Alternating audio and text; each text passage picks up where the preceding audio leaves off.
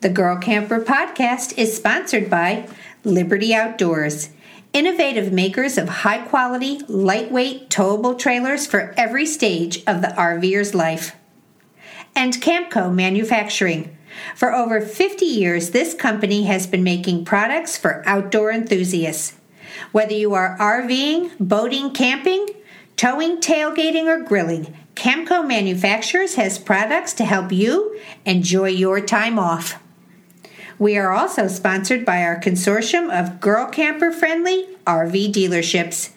Bankston Motorhomes with 5 locations in Alabama and Tennessee, Setzer's World of Camping in Huntington, West Virginia, and Tom's Camperland with 3 locations in Phoenix, Arizona. Service, integrity, and committed staffers are some of the hallmarks of these reputable dealerships. To visit any of our sponsors, go to girlcamper.com and follow the links on our homepage.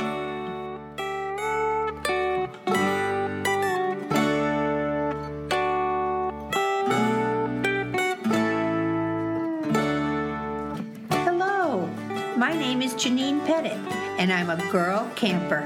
I go places and I do things in my Liberty Outdoors lightweight towable trailers.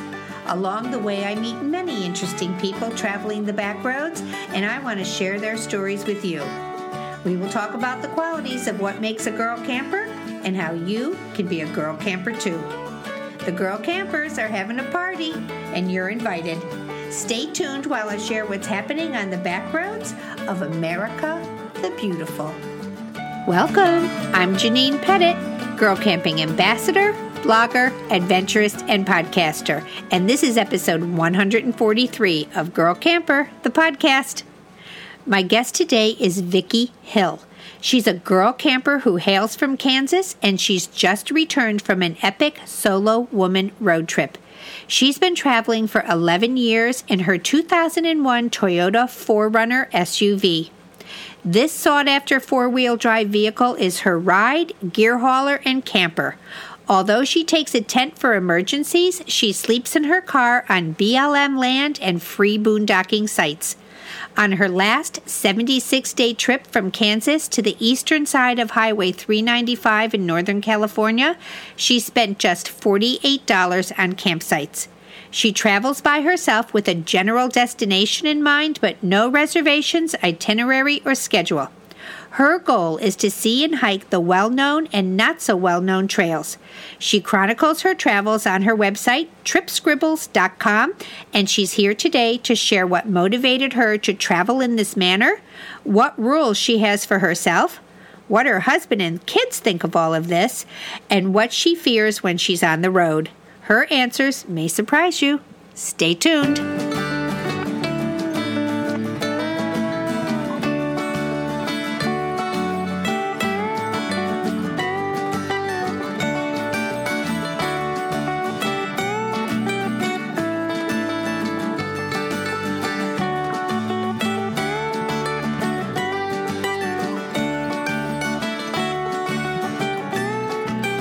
Before we head into our news roundup, I have a message from Camco. What does Camco make? They make things. Things for camping, things for grilling, things for tailgating, things for towing, cleaning, and maintaining your RV or boat. Camco manufactures over 4,000 products that make your downtime even more fun. Chances are you already own Camco products. They are sold at many fine retailers, including Walmart and Amazon, as well as the Teardrop Shop. Click on your favorite shopping site and check out Camco's new line of Life is Better at the Campsite products. Camco, making things that make camping even better. Well, I only have one bit of news to round up today, and that's good because I am so excited to be chatting with my friend Vicki that I want to give her all the time in the world because she's so compelling and her story is so great. I just want to remind everybody that the Country Living Fair in Atlanta, Georgia, really south of Atlanta, at Stone Mountain Park, south of Atlanta, Georgia, is taking place October 26th through October 28th. We've got an Instagram giveaway going on right now, so you've got to go over to my Instagram account, which is girlcamper528. We have 4 early bird passes, so these passes are good for all 3 days. When you use the early bird pass, which is only available on Friday and Saturday, I believe the park opens at 10 o'clock, but with an early bird pass, you can get in there at 8 o'clock. So you can get at all your favorite booths without being crowded, because there are literally thousands of people waiting to enter when it first opens. There are 250 vendors, very curated fair, so much good stuff all the time. And I think this is their 9th year down at Stone Mountain. And so this has become a go-to event for many people in the fall. And it can be crushingly crowded when it first opens. So with the early bird pass, you not only get in 2 hours before everybody else, but with the early bird pass, most of the vendors will give you a 20% discount. So this is taking place October 26th through 28th. I'm going to be down there. I'm going to have my Mini Max trailer. My friend Jill Evans is coming with her gorgeous 1968 Overlander, which she has decked out in the most beautiful way. She had it in Waxahachie, and she had it in Ohio last year with me, and Jill and I are going camping on our way home in the Smoky Mountains. So good excuse to spend time with a great friend. So Stone Mountain Country Living Fair ticket giveaway going on Instagram, girlcamper528. Just follow the rules, tag the right people. Someone's going to win these tickets, and I hope you'll stop by and say hello to us. We're going to have a big surprise down there, something different that we haven't done yet at the Country Living Fair. Something that I think you're going to like. If you don't go, you'll have to wait and see the pictures on Instagram and Facebook. So that's going on. Hope to see you there. We're going to be back in a minute, and we're going to be talking with Vicki.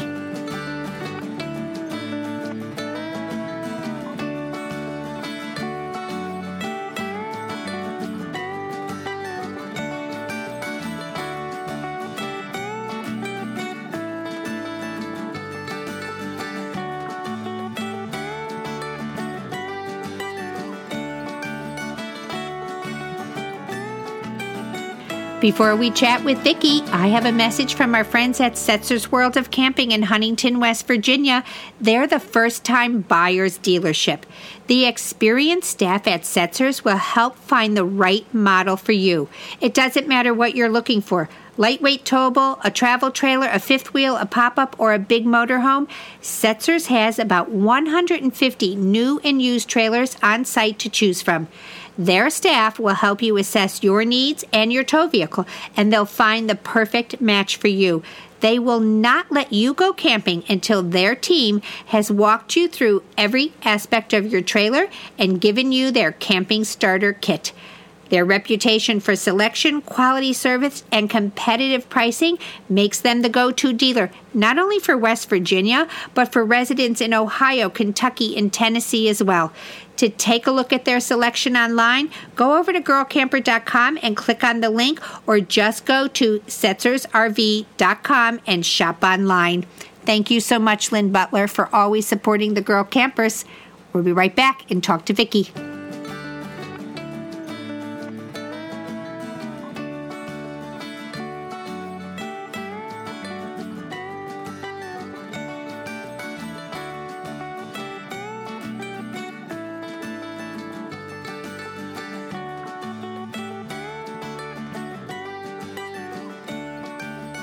Welcome back, everyone. I am here today with Vicki Hill. I met Vicki for the first time last April when she attended our wonderful Women of Waxahachie event in Texas. She was all set up in her 2001 Toyota 4Runner, which is all she takes when she goes camping. It has this sweet bed set up in it. All of her gear has been honed to perfection in terms of what is necessary, and that it has a place for storage in her 4Runner. That being said, it was still a girl camper setup with pretty blankets and a floral camp chair. Vicki's goal is the outdoors, and she doesn't want to be slowed down by stuff. She's here today to share her experiences, hiking tips, and philosophy on travel. I am so happy to welcome her to the show. So welcome, Vicki. Thank you so much, Janine, and I love your podcast and have learned a lot from it. Even though I'm not don't have a trailer and I don't have to tow, I love the inclusivity of it all, and that's just great. Oh, well, I don't want this to be a catchphrase. I often say on the show and in social media, there is no wrong way to camp like a girl. So when I met you in Texas and I saw what you were doing and I learned your story, I just wanted everybody to know this because I think it's so important that every woman out there who's listening know that there's a place at the table. So I love what you're doing and I can't wait to hear all about it. And I want to start, kind of at the beginning. When did you begin camping? I didn't grow up camping. I started with my boys. They were both Boy Scouts, and they needed parents to go along. My husband and I hadn't really done anything like that, but went along every summer after summer, fell in love with backpacking right away. First time I was in Colorado, fell in love with the mountains. So all that kind of came to be, and we did a lot with the boys. And then as they got older, we started backpacking and hiking together during our summer vacations and realized it was really fun to go when you weren't responsible for 10, 12-year-olds or 13-year-old boys. But as my solo travels came about, because the actual first time I went solo, it was simply because nobody would go with me. I didn't have friends that did it. My husband works a lot and didn't have the time to go. And I just thought I'd rather go by myself than not go at all. So that very first trip, I just fell in love with the solo travel. And I still love traveling with him. And I have a girlfriend that I travel with sometimes. But I wouldn't give up my solo traveling forever. And I've been doing it now for around 15 years, I believe. I want to know, on that very first trip, were you in your car by yourself, or were you tent camping then? I was tent camping then. I probably tent camped for the first, for probably the first 7 years or so, and didn't even think about staying in my car. We had come from hiking and backpacking, doing that a lot together, and so I just when I went by myself, I just put up the tent. But I've always dispersed camp or free camped on BLM and in National Forest land. And but moving into my car, I'm not really sure what clicked and made that happen. It probably just was in my car one night when it was storming or something and decided, wow, this is pretty cool. And I do love it. There is a safety factor where you're locked in your car. But I love the fact that I can look out my windows. My 4Runner has big windows, and I don't have coverings on them. And so I can look out at night, and if it's storming, I can really enjoy the storms. I didn't really enjoy them in my tent because it always sounds like a hurricane when there's just a light breeze blowing when you're in your tent. So I can enjoy the storms. I don't have to pack up wet gear. I can change my mind a lot if I'm staying in one place and, drive some miles and decide to change. I can do that without having gear. So quickly fell in love with my car camping, and then just have fine-tuned the way I pack it over the years. Let's talk about the way you pack it, because when I met you in Texas, boy, you have got this thing figured out.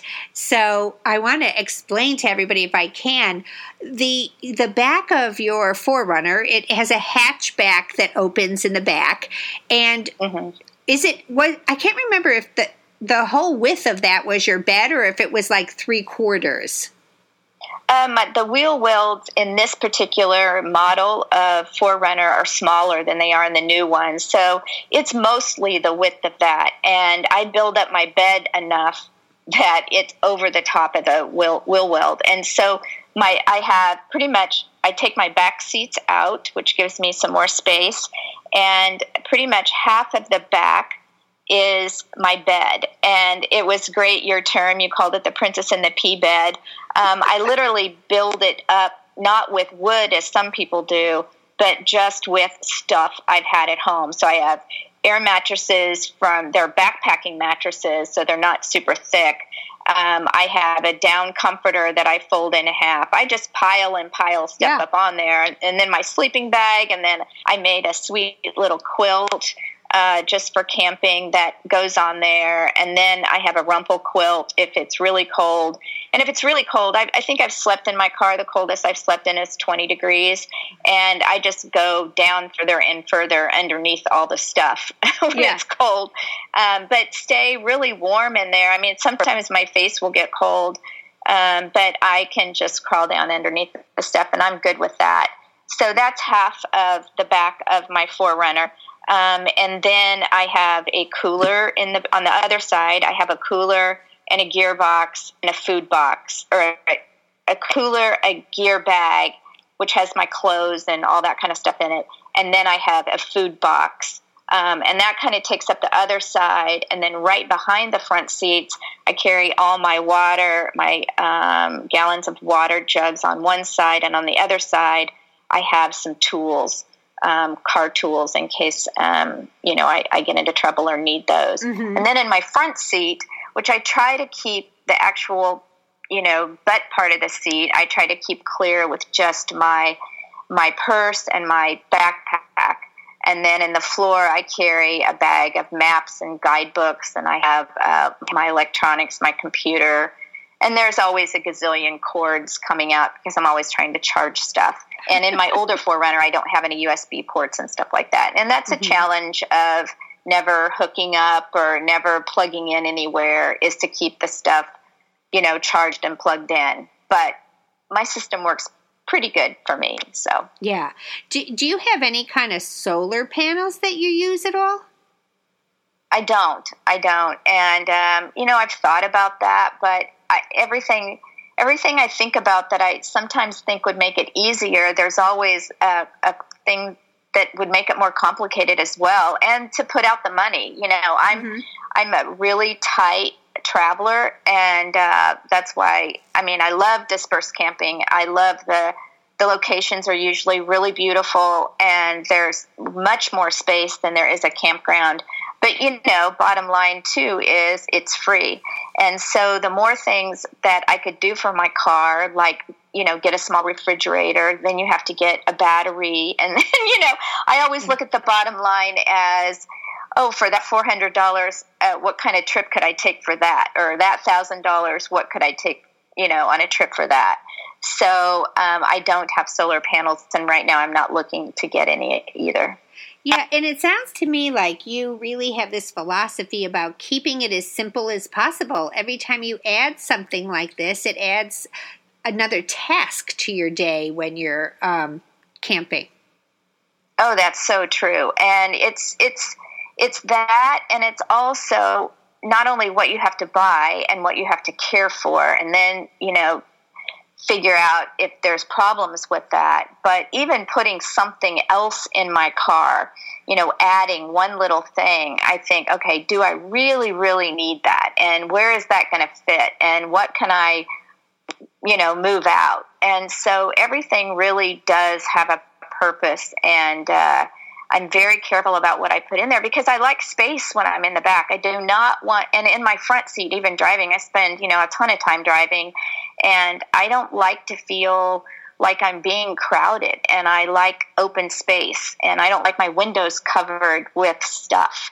And sometimes I carry my bike with me, and sometimes I don't. And when I don't, a little bit I miss it, but I like just having those windows open and clear on that side. So yeah, I'm really particular about what goes in to the vehicle when I'm camping. Oh, now I saw that with you. You had this thing, like this was an experienced camper. When I was standing at the back of your rig there, you had this thing figured out. I want to talk about your car because your car is everything to you. Like this car is made for what you're doing. So let's give Toyota a shout out here because I was pretty impressed by this car. Yeah, well, stop me if I go on too long about this because I am a huge Toyota fan, and this particular one is a third generation 2001 Toyota 4Runner. So it's narrower and has more cargo space than the newer ones that are much bigger. And because I drive on the back roads and I want four-wheel drive, this particular one I bought with a lift on it, and so it'll get me over a few taller rocks. But I really, really love it. And the thing with the older Toyotas is, these things run. I have one 2002 Toyota 4Runner that's my daily car. It has 18,000 miles on it. My husband has a Toyota truck, and it has 365,000 miles on it. And we've had multiple Toyotas with this. And so they're easier to fix. They're cheaper to fix when they're not full of electronic things as the new ones. I'm envious of the USB ports and the backup cameras that the new ones have, but not enough to change. If I had all the money in the world, I still wouldn't buy a new one. I really do love it. And yeah, it is. I'm really particular about the 4Runner and keeping it as maintained and in very good shape, because I always am out by myself and because I'm always on the back roads. And I can be a little chicken on some back roads or in sand or over rocks or driving through rivers. My 4Runner can do it, but my bravery isn't always up to the task or my skill level.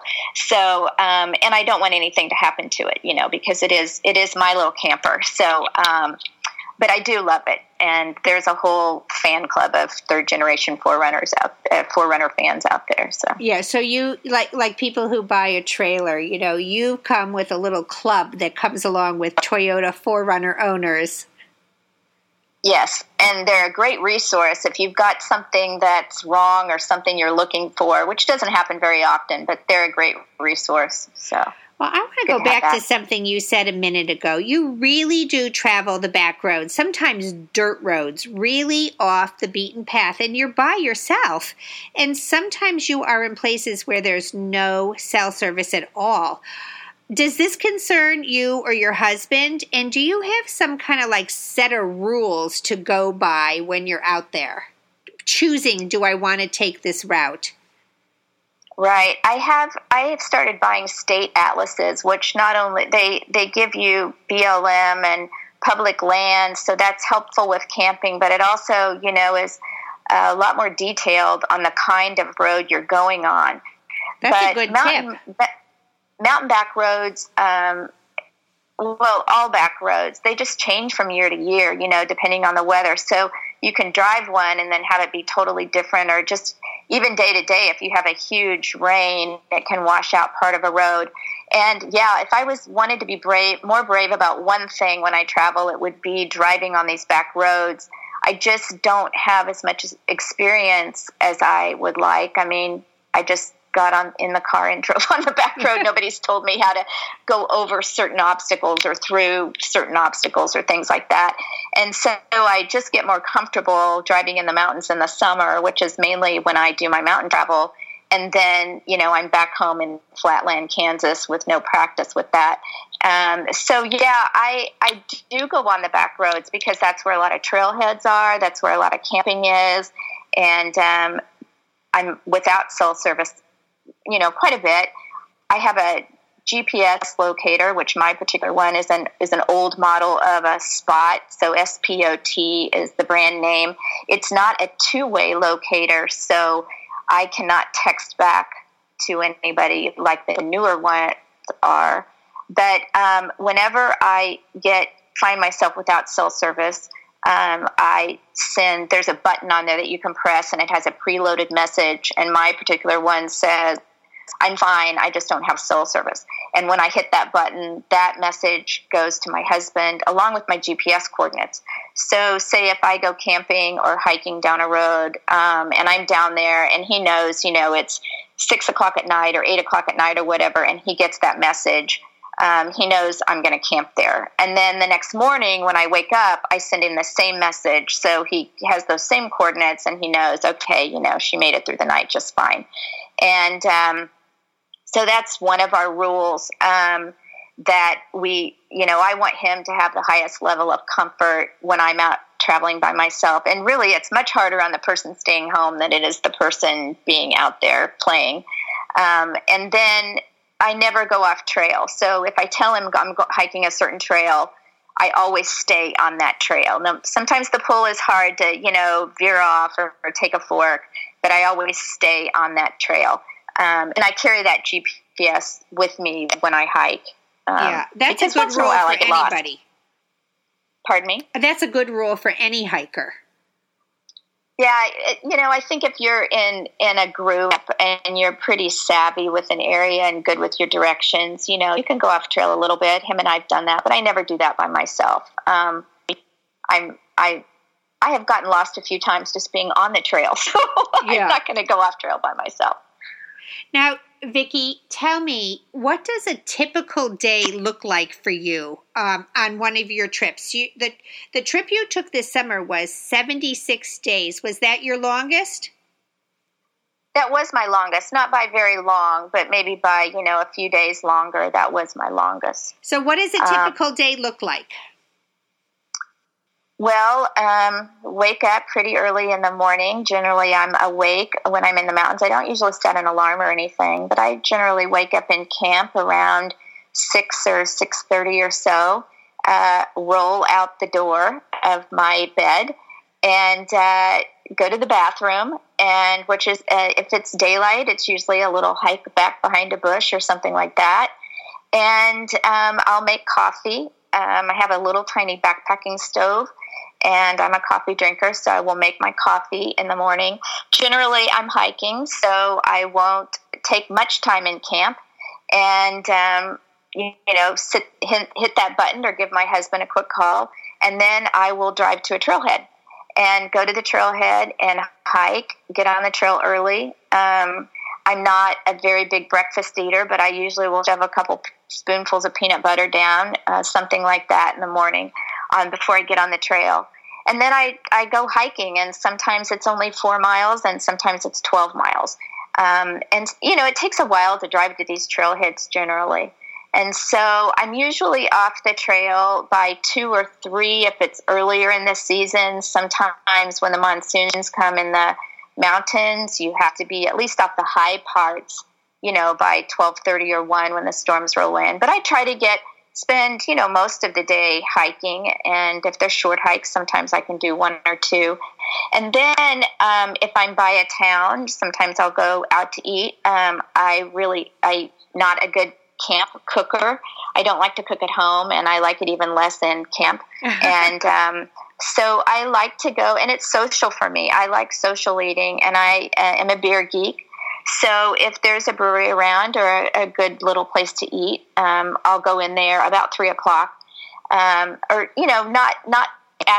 after lunch and before dinner, so I can be leisurely about it. And I've met some great people, both that own places and that, are customers there eating. A lot of times I'll sit at the bar if it's a place like that, and enjoy that part. And then I go back either out to the same camp or I go looking for camp. And that's probably the one thing that is most difficult about dispersed camping is you never always know where you're going to camp. And sometimes you get caught out later than you want to be without a place. Once in a while, you end up in a random parking lot, which, isn't always fun, but it gets the job done. And sometimes, you're going down roads in the dark. That's probably the worst part about it is you don't always know where you're going. So I like to, look for camp or go back. If I have a campsite, go back to camp and enjoy my evening there. Sometimes I build a fire, but a lot of times there's burn bans on and you can't do that. And, so I really enjoy spending evening in camp and have a beer or have a glass of port. And I'm a big reader, so that's kind of how I spend my evenings back in camp, and then repeat all of it the next day. Now, on these BLM lands and the national forest, when you're camping, are you by yourself or are there other people there? It can be either way. I've done it both. Probably more than not, there's people there. And really, I have met some amazing, awesome, true friends that have become to be friends in camping in these dispersed areas. And but you have a lot bigger space. There's rules about where you can disperse camp and where you can't.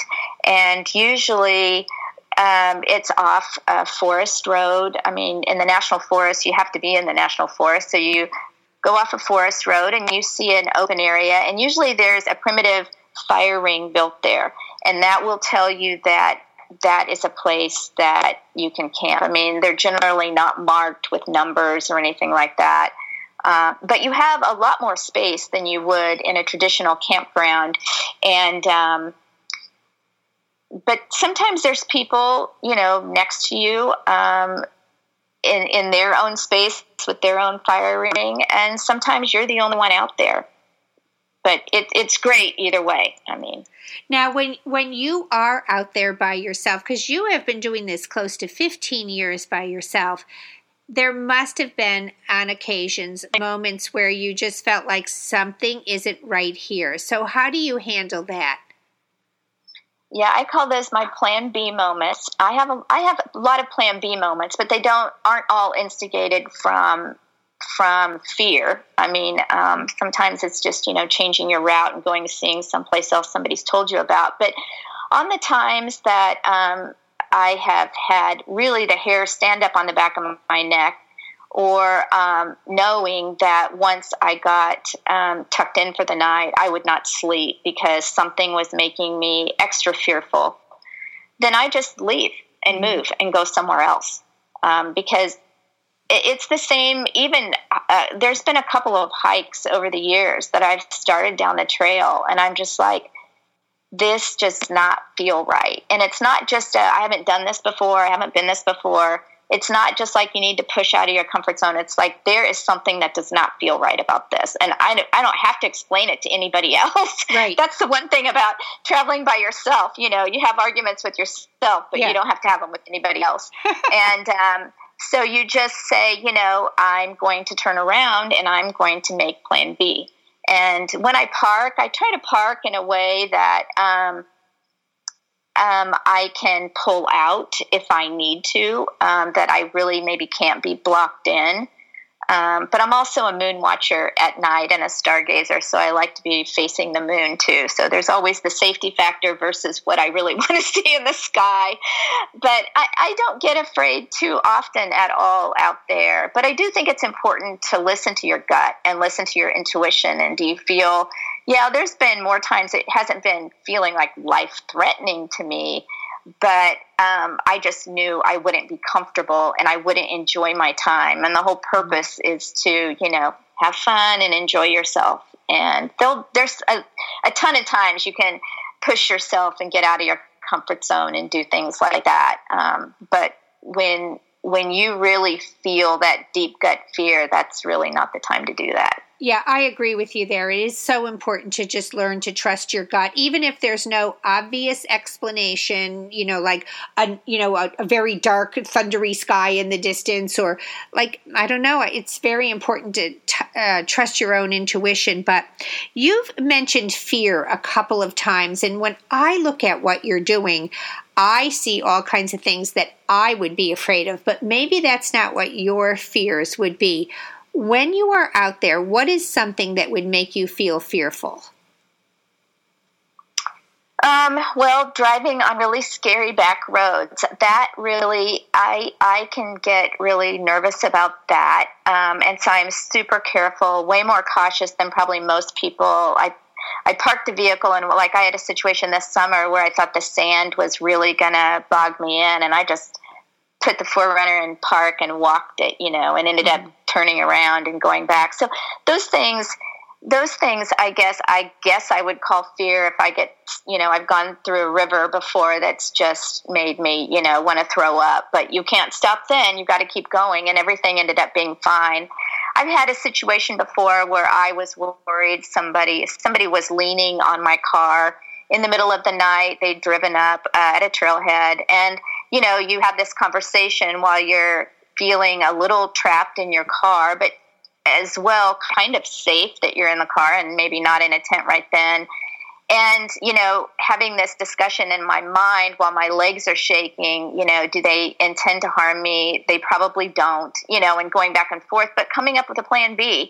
And, they walked away. They were just, in the parking lot for 20 minutes, probably waiting to go up to another trailhead. And I was very fortunate because I do know there's people that can do everything right, and really unfortunate circumstances happen to them. And I feel really grateful that that has not been my case or my experience, over all the years. So, I when I'm on a trail really early in the morning, and it's sort of a closed-in trail more than open trail, I do wonder, have all the animals woken up and gotten out of bed and gotten their breakfast already? Yeah.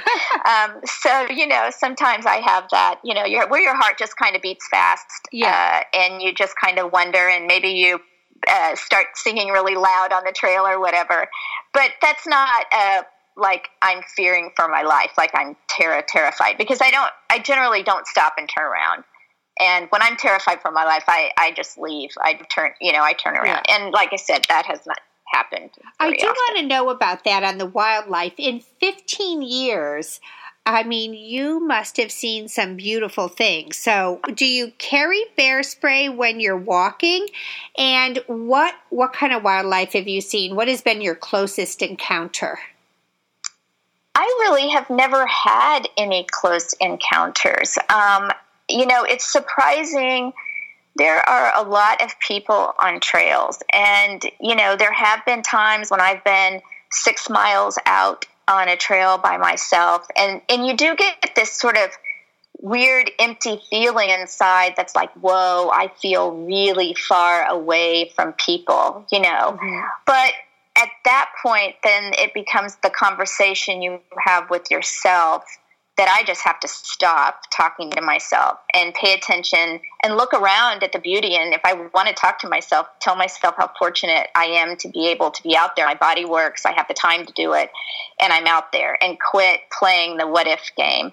I've seen bears, but they've never been very close. The closest bear was in a free national forest campground, and he was up a tree trying to get somebody's cooler. He could have cared less about the people that were in the campground. And really, I've seen more bears in campgrounds than I have on the trail. The only time I've hiked with bear spray is when I was in Glacier, where there are grizzlies. And, my husband was with me. I was not solo hiking then. And we were cautious, and we did see grizzly, but we were way high up on a ridge. It was a perfect place to see them. They were way down below us. And so I've really never had a mountain lion encounter, which, frankly, mostly the places I hike, there are not grizzly bears. There's black bear.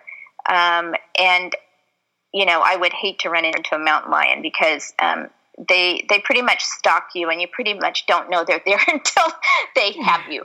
And so they're probably my most feared, but it's so rare. And the critter that's moved up highest on my list this year is the tick, because there are such life-changing diseases you get from them, and you can't really see them. And frankly, we have more in Kansas than they do where I'm hiking. So I'm more cautious about my little mountain bike trail here in Flatland, Kansas with ticks than I am, out in the mountains in Colorado and Utah and things like that. Yeah. So I've been fortunate. I haven't had wildlife encounters. Of the dangerous sort. Right. Do you have a favorite place, Vicki? A place you return to? I do. Crested Butte, Colorado. I absolutely love it. And I've been going there for, I think, maybe a dozen years. And first time I'd been hiking the mountains on the Aspen side, but just, love the mountains, but the town didn't really fit me. I'm just a normal person. Not affluent or anything like that. Mm-hmm. And so somebody told me about this little town in Crested Butte. And I remember the thing that they told me was they had some friends that went there, visited, came home, quit their jobs, and moved there. And I'm always interested when somebody tells me about a town like that. And Danny and I had done a backpack trip right outside of Crested Butte, walk into the town, and I immediately said to him, "This is home. I feel it right now." And his comment was, "No, it's not. You live in Kansas. We cannot afford to live here, and my job is back there." But I immediately loved it, and it has so much hiking. I mean, I was out there for 5 weeks this summer, and the only hikes I repeated maybe 4 hikes because Danny had come out and spent the last week with me, and I had a friend, Jill, that came out and spent some days with me. But there's just so much hiking and so much free camping, and I've made friends, good friends over all these years, and the town is just a wonderful, fun, eclectic, funky, quirky town. I mean, there's probably more tutus that live in Crested Butte than any other town. I mean, they're just always having fun, and the people are so down to earth. And I tell you, it just is wonderful. I came into town this year and went to my favorite little outdoor bar, and right away the bartender says, "Welcome back, Vicki." And then a good friend of mine was sitting right across and said, "Oh, you're back. That's so awesome." And my heart just burst with joy with all that. Yeah, you know what? Situate us for Crested Butte, because that is a town I am always hearing about. So everybody knows where Denver is. Tell us where Crested Butte is in relation to Denver. It's a little over 4 hours southwest of Denver. So if you went straight south of Denver and over towards like Pueblo, or down towards like Pueblo, and then straight west, it's to Gunnison, and then it's just north of Gunnison. There's only 2 ways in to Crested Butte, and one is closed in the winter. So there's only one way in. But yeah, it's in southwestern Colorado. Oh, I am going to have to put that on my list, because, you know, when you hear something 3 or 4 times, you've just got to put it on the list, you know. Oh, and yeah. Just several days ago, someone was talking to me about Crested Butte. I want to ask you what I think the listeners would want to know, and I want to know. Inquiring minds want to know. Like, for what you're doing, there has to be practical things. So you've already talked about what you eat. You don't love cooking, so you don't come back to your campsite and really cook. Right. This summer on this trip, I actually did cook more and had more camp food than I ever have before, just because where I was at in California, I wasn't finding places to eat that really drew me. I don't like fast food. And so I have to have a place that kind of draws me. And I don't eat like really fancy, expensive food either. So this year I ate a lot of salad, salad out of a bag, and did a little bit of camp cooking, eggs and stuff like that. But I also have a cooler, so I also ate a really bad egg this year, which that was really gross. Oh, boy. So let's talk about really that practical side. So you don't have like a plug-in refrigerator running off your car. So are you in this position every single day of having to find ice? I do. There's once in a while, if you're in a cold space, the ice won't melt. But that's one of my icky parts of the way I travel is I'm buying ice every day. But I just am not into buying a $400 cooler, and I don't want to do the refrigerator thing, and so I just buy ice. I drink cream in my coffee, and I like to have a cold beer. And now I'm going to try to cook a little more or eat a little more out of my camp than eat out. Just because now, as I'm getting older, I'm finding that when I go out and I have a big nice burger and fries or whatever, it's too much food for me. And I don't like leftovers, and especially when you have a cooler that melts, I don't like leftovers floating in water. So I'm going to try to cook a little bit more. So this year I've kind of revised my camp kitchen, I guess, which is just my box with stuff in it. And I'm going to try to come up with some more ways to cook. But yeah, it's not my favorite thing at all to do that. Okay. On another question, what about showering? So these national parks and BLM lands don't have, showers or vault toilets on them. How do you handle the whole potty and showering situation? Well, the potty situation is, you find a bush or something to go by at night. I have a little bucket that is a little collapsible bucket that is by my vehicle, so I can just get out and go in that. And then in the morning, I walk over to the bushes or where it's appropriate. Anything else, I have a little shovel, and I leave.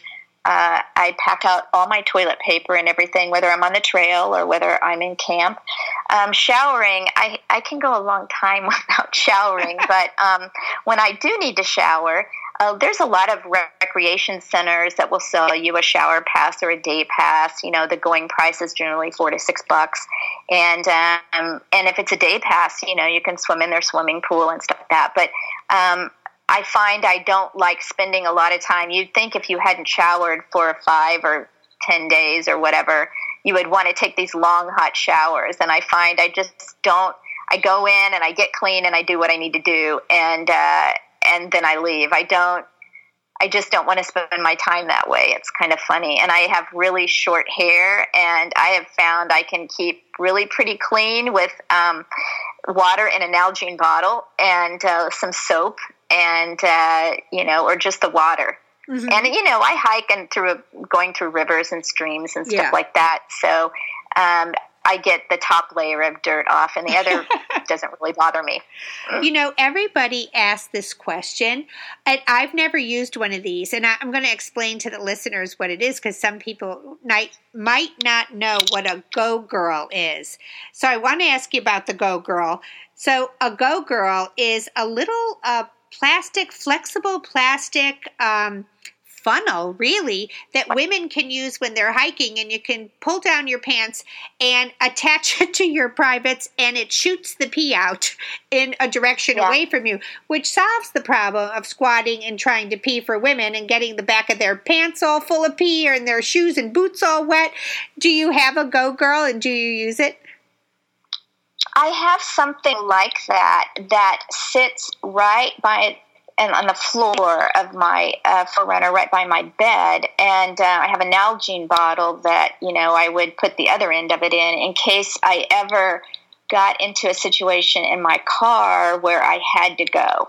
But I have pretty much made sure I've never gotten myself into one of those situations, because I had to practice with it at home, and frankly, it made more of a mess at home than it would have if I just would have peed in a bucket or got behind a bush. So I have it, but I never have used it out there. And,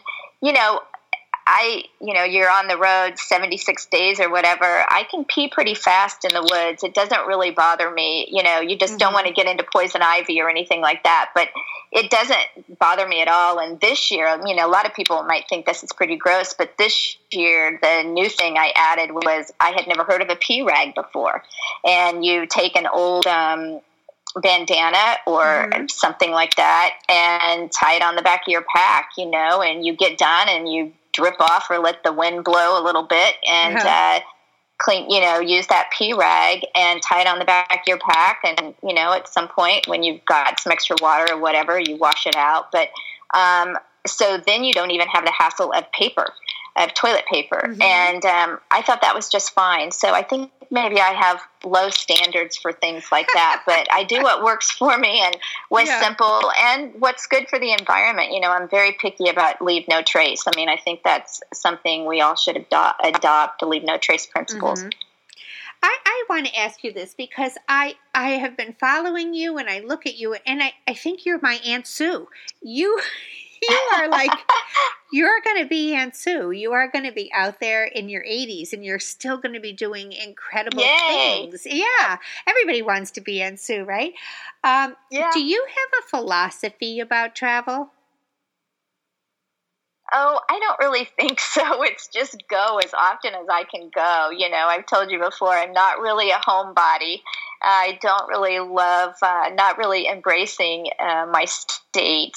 And so I just want to go as often as possible. I mean, if I could talk my husband into it, and I doubt that I could talk my animals into it, but I'd love to be on the road full time. So I don't, I love my purpose in travel for myself is to try to hike every day and to see beautiful things. And then one of the other great benefits of all that is you meet really cool, awesome people that do what you do, and a lot of them think like you do as far as, you want the environment to stay great, and they love to talk about hiking trails, and they love to talk about, photography or really cool places to go, or boondocking sites or dispersed camping areas. And so I think, those three things are what drives me to keep traveling. So maybe that's a philosophy. You are actually the mother of 3 grown children. You have a daughter in Florida who is a physician and has 2 children. And then you have 2 sons who you were able to visit in California this summer. And I just wonder what your grown children think of their adventurous mom. I know my cousins think Aunt Sue she's it. I mean, they call her Mountain Mama. And when Aunt Sue goes to visit one of her kids, she's in her hiking boots with a backpack at 80 years old. She gets off a plane. She's awesome. Ready to go. And they adore her. And they think she's the coolest mom ever because she is. What do your kids think of this? It's not conventional. I mean, hey, can you call your mom? No, I can't. She's somewhere. Who knows? Yeah, I have. If I looked at all the texts from my daughter, a lot of them say, "Where are you?" It's kind of funny. I really don't know. I think they might think I'm a little crazy that I sleep in my car, but they're kind of used to it. I mean, they didn't grow up with this type of mom, but when they left home, which they all left, it was pretty much as early as they could, 18, 19, to go on sort of their own, to new places and kind of start their adult life is when I kind of started all this. So I think they're just used to it. It surprises me more with Danny, that my husband, that he is so sort of tolerant and accepting of all this, because, that's an issue when you're married, and I'm not working, and so, but and he's still also, is. Pardon me? And your husband is still working. He's still working, yeah, which is why he doesn't travel with me very often. And, but he's wonderful about it. And he says time and time again, people may think we're crazy, but, it works for us. And I'm a good wife as far as when I leave, my freezer is so full. I'm a once a month cooking person because I really couldn't stand to do it more often than that. And so I do leave the freezer full. So he has lots of food here. But, we have lots of great things to talk about. And I know he wishes he was out there with me. And I do too. He's my favorite hiking travel buddy. And he does come out with me to Colorado once a year. And we're hoping, as it gets closer to his retirement, we're sort of talking and dreaming about what our next stage is together when he can come with me more. But even if he were retired, I don't think he would go with me, want to travel as much as I do. It's such a pull with me. I just want to go all the time. I totally understand that, because my husband met me in Colorado this summer, and I think he was out there with me for maybe 12 days, and the last 3 of those days I've just had to talk him off a cliff every morning, just patting his hand and saying, "We'll be home soon, we're almost there." And I applaud Danny and my own husband Rick, because I think that's the cool thing about marriage is it's not the person you marry. And Stephanie Puglisi, my producer, said this on her wedding anniversary. I thought it was perfect. You get married and you marry that person in that day and in that time, and that's who they are. But good marriages allow for that growth, and they grow and adapt with you. They don't expect you to be the person you were when you were 23 years old. Yeah. And, I was a very conventional mom, and my husband takes a lot of slack from his friends who are like, "What is your wife doing?" And he says, well, she's going places and doing things. She's her own person. She's my partner in life. She's not my possession. Like, there's nothing in him that wants to ever hold me back, and I don't want to force him into my box either. That's not his thing.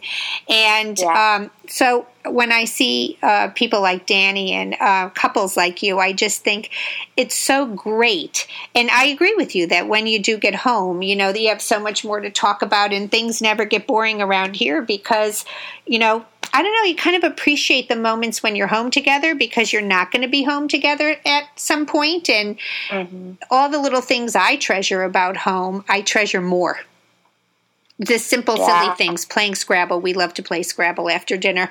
And just sitting at our game table, my husband and I, with our honey tea and playing Scrabble, it's a treasured moment. Silly things. So, yeah.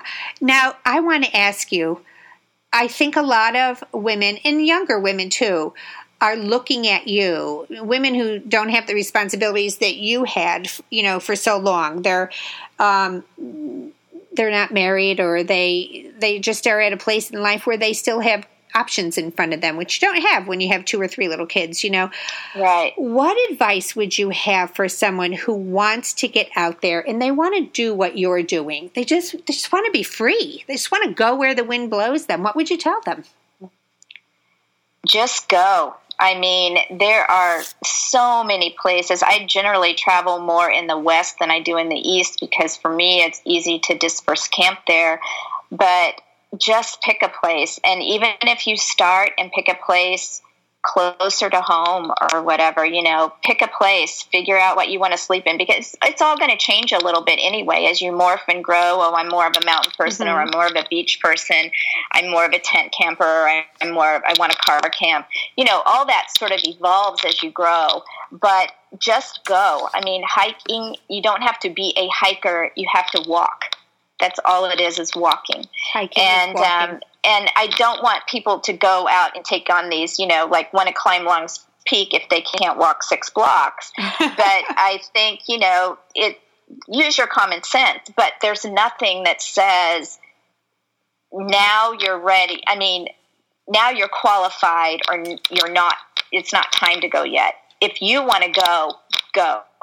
You know, put a pillow in a sleeping bag in the back seat of your car or borrow a friend's tent and do it. And especially when you go by yourself, you know, some people are just even nervous about putting up a tent. We'll put it up in the backyard. Or if you take 3 hours to get it put up in campground the first time, oh, well, you do, and you've learned something new. And the next time it's not going to take that long, you know, and just go. And there's a lot of times I think people are going to be nervous about maybe hiking a trail by themselves, you know, just get your feet on the ground. Just start walking. Take one step after the other. And look up and look around and say what you're grateful for if you need to talk to yourself.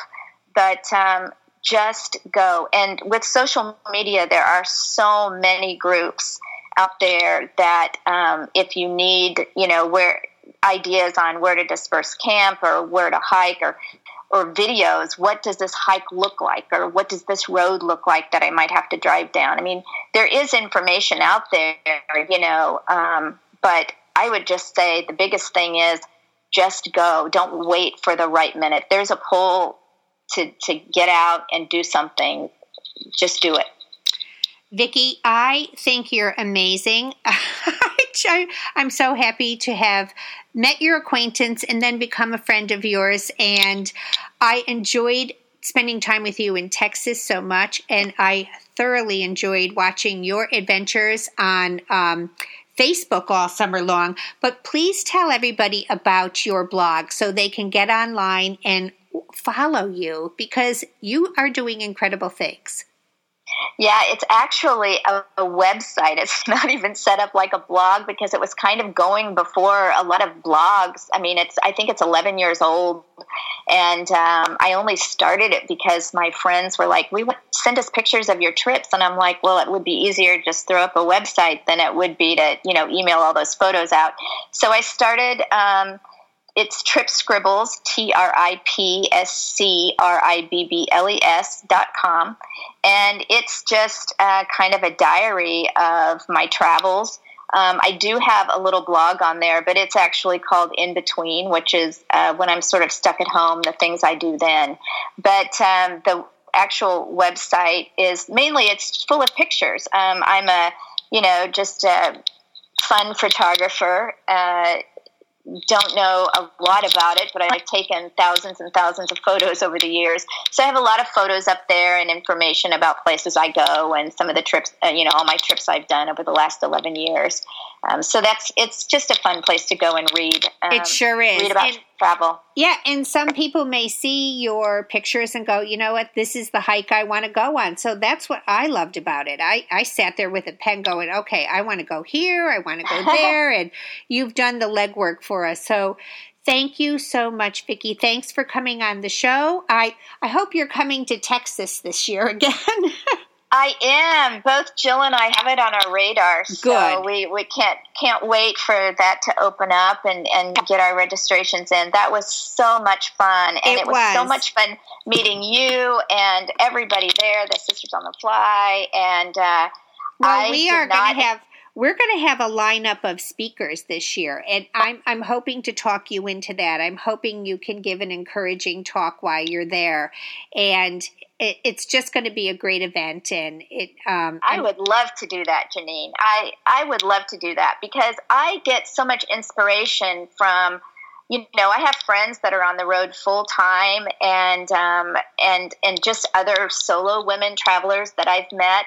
I get inspiration as well as good information and knowledge from them. So I'm happy to share. And I have really enjoyed all of your podcasts. They just are so inclusive and so informative. And it was so much fun meeting you. And I really appreciate you giving me this opportunity as well.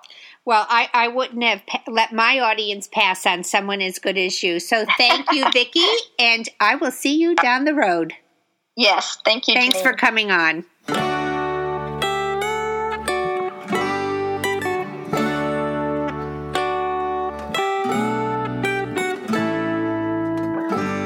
Well, that's our show for today. I can't thank my guest, Vicki Hill, enough for coming on the show. I think Vicki is one courageous and inspiring woman. I can't wait to see her again in Waxahachie and hear the talk she gives there. I hope you'll join us down there, too. I'd also like to thank Liberty Outdoors for sponsoring our show. Liberty has a question for you. What are you waiting for? Now is the time to make your RV dream come true. Liberty Outdoors is a family of brands that evoke the American values of freedom and adventure. They manufacture the highest quality trailers, producing some of the most recognizable designs in the industry. Their products are proudly made in the USA with best-in-class workmanship and customer support. This allows you to pick up, get out, and get going with the confidence that only a superior product can provide. Liberty Outdoors wants you to experience the journey with the peace of mind you've earned. To take a look at the Max or the Mini trailer in their Little Guy brand, click on girlcamper.com and follow the link. Liberty Outdoors is building something for every stage of the RVer's life. Which one is for you? I'd also like to thank our other sponsors, Setzer's World of Camping in Huntington, West Virginia, Bankston Motorhomes in Alabama and Tennessee, Tom's Camperland in the greater Phoenix area, and General RV with 12 locations throughout the U.S. Camco Manufacturing, making things that make your RVing life even better. I'd also like to thank my producer, Stephanie Puglisi, for putting this show together. That's a wrap, everybody. I'm going to be back next week. Have a great week, everybody. Happy trails.